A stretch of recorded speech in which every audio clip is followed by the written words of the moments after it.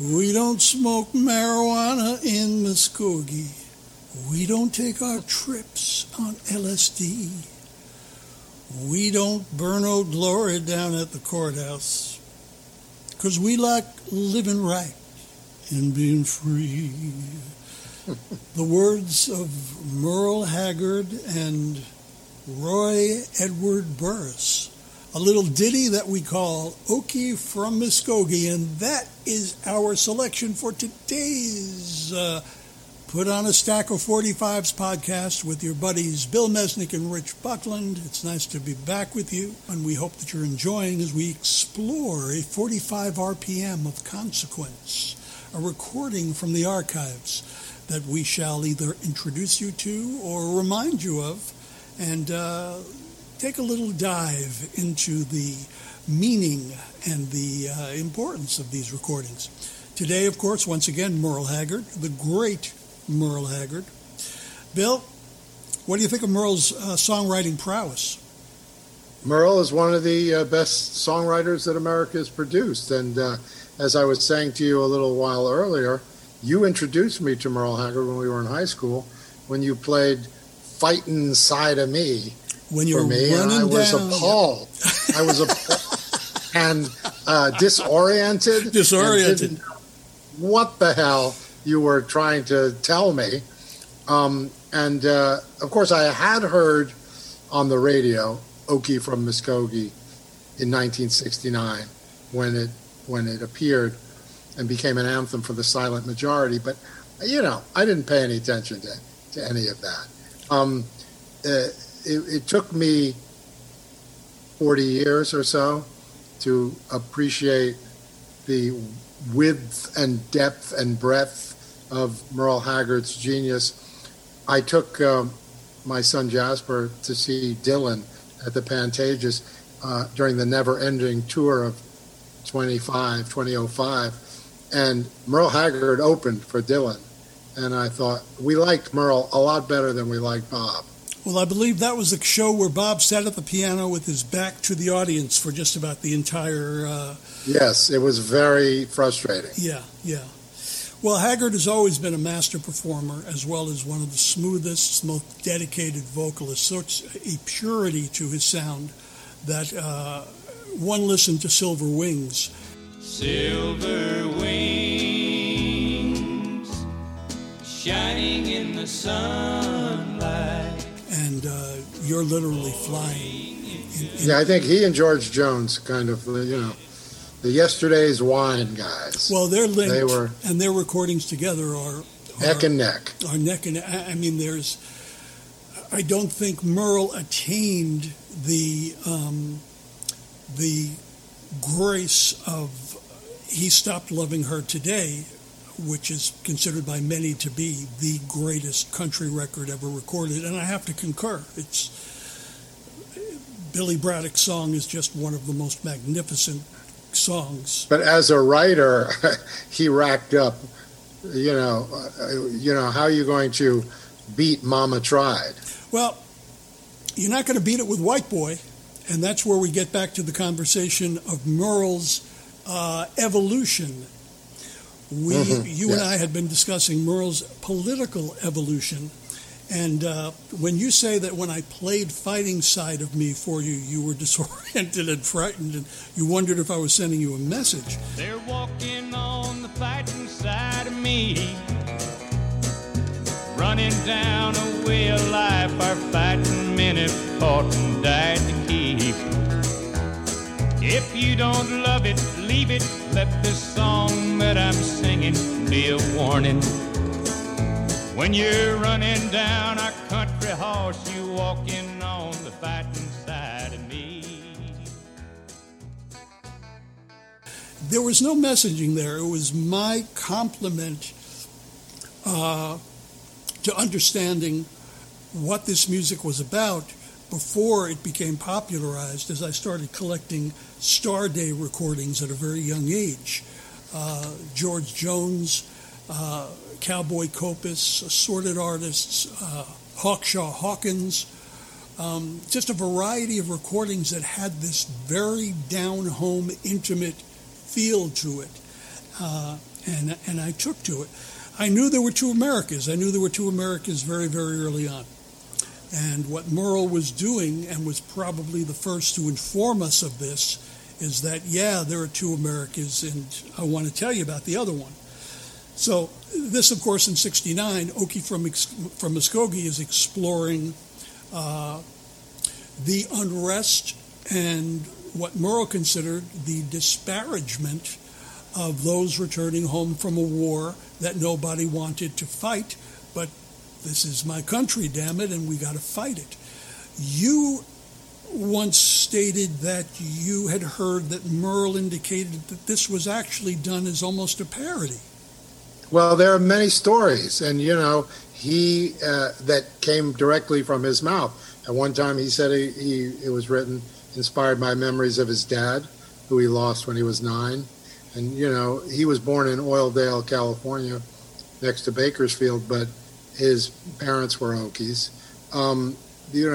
But then at one time he said it started as a joke. He and his partner, songwriting partner, Mr. Burris, were driving through Oklahoma, and there was a sign, Muskogee 19 miles, and he kind of jabbed him in the ribs and said, "Hey, I bet they don't smoke marijuana in Muskogee."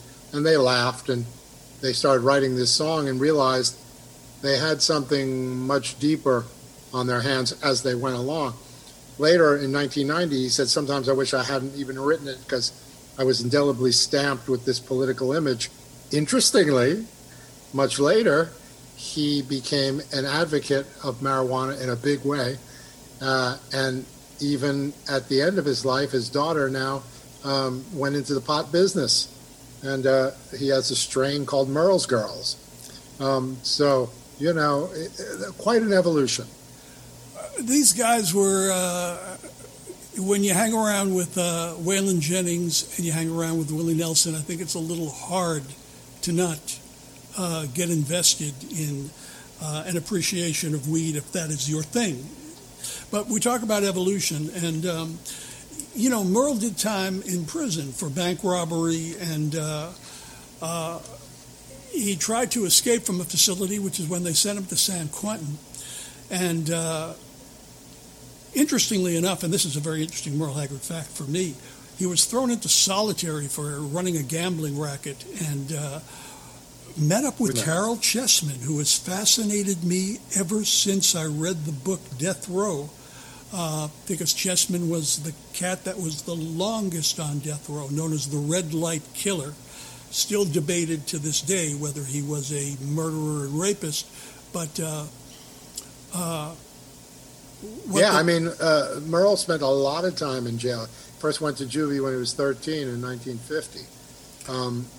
He spent 15 months in juvie there. He was arrested again in 57 for attempted robbery. Transferred to San Quentin in 58. And one of the stories that he told was, and I think which kind of turned his mind around and started him on a new path, was he had planned to escape with his jailmate, James Rabbit Kendrick. He didn't go. Kendrick did, and ended up shooting a policeman and being executed. And that was a twist of fate. Fate intervened for Merle. Yeah, he was able to turn everything around, and the Carol Chessman reference has always been interesting, because it's, if you have someone in a death sentence for years and years and years, are you killing the same man that you put in prison? So I think Merle understood that very, very early on, that you change or you die. And his original devotion to Vietnam and the anti-war protests spawned, in my estimation, and from his own mouth, the writing of Okie from Muskogee. He says, "When I was in prison, I knew what it was like to have freedom taken away. Freedom is everything. During Vietnam, there were all kinds of protests, And here were these servicemen going over there and dying for a cause. We don't even know what it was really all about. But here are these kids free bitching about it. There's something wrong with that and disparaging those poor guys. I have to look back and reflect as well as my own behaviors during that period. And I don't feel very honorable about how I received veterans at that particular time. But then meanwhile, in 2001, he said this was a documentation of the uneducated that lived in America at that time. Yeah, I mean, he reversed position. He talks about the evolution that he felt. He said it was the photograph that I took of the way things looked through the eyes of a fool, and most of America was under the same assumptions I was.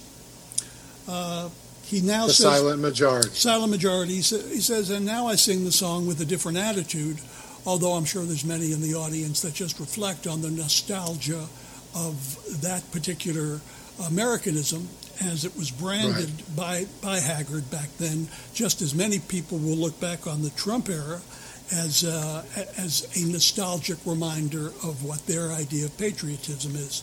But there's two sides to these coins, and when you have someone as brilliant as Merle Haggard interpreting for you through songs like Fighting Side of Me and Okie From Muskogee, it has to make you think. At least it made me think. And this is the first time I'm aware that my introduction to Merle actually frightened you. It really took me back. Were you tripping at the time I played that record? Well, I was one of those dismissive, of the country performers. Yes. And it was I have evolved as well. Yes, you have, my friend. Yes, you have. Now when I mention George Jones, you do not cringe. If I bring up a country artist, you do not cringe. So to summarize, where do you think we are as opposed to where we were in 1969 as far as the attitudes that Merle shared? Is the intensity greater? Is it similar, only similar? Yeah, it's very similar. It's frighteningly similar.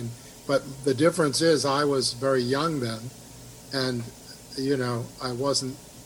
I didn't feel threatened by it. And now, as a doddering oldster, I'm terrified of the tsunami that's crashing around me. Yeah. I mean, we see it through having lived through a generation that brought some of the greatest music and literature and poetry into the world.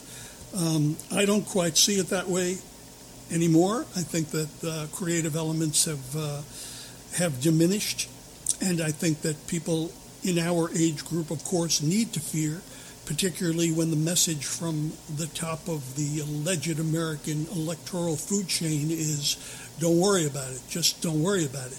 In any case, we're going to go to Okie From Muskogee.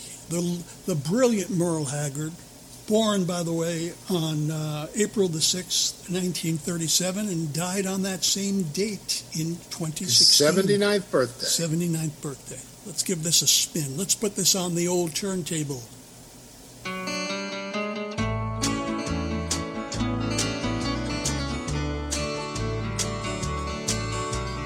We don't smoke marijuana in Muskogee. We don't take our trips on LSD.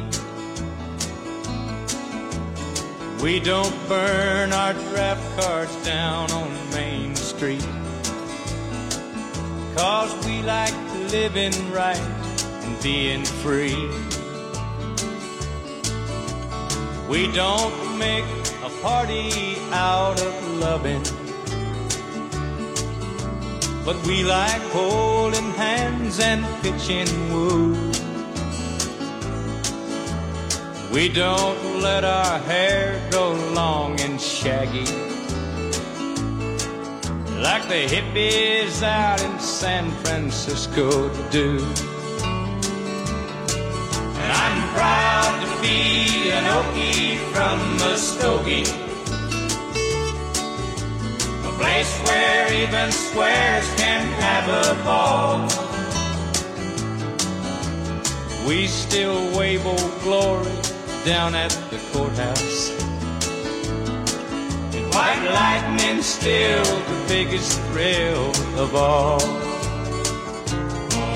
Leather boots are still in style for manly footwear. Beads and Roman sandals won't be seen. And football's still the roughest thing on campus. And the kids here still respect the college dean. And I'm proud to be an Okie from Muskogee, a place where even squares can have a ball. We still wave Old Glory down at the courthouse. White lightning's still the biggest thrill of all. And white lightning's still the biggest thrill of all. In Muskogee, Oklahoma, USA. All right, my friend, a literal barn burner. Food for thought and a brilliance. Regardless of what the message is, this is Merle Haggard. This is Merle Haggard. And worth contemplating at any time. At any time. And we hope that you will contemplate with us once again when we return for another episode of Put on a Stack of 45's. And we will see you soon on Put on a Stack of 45.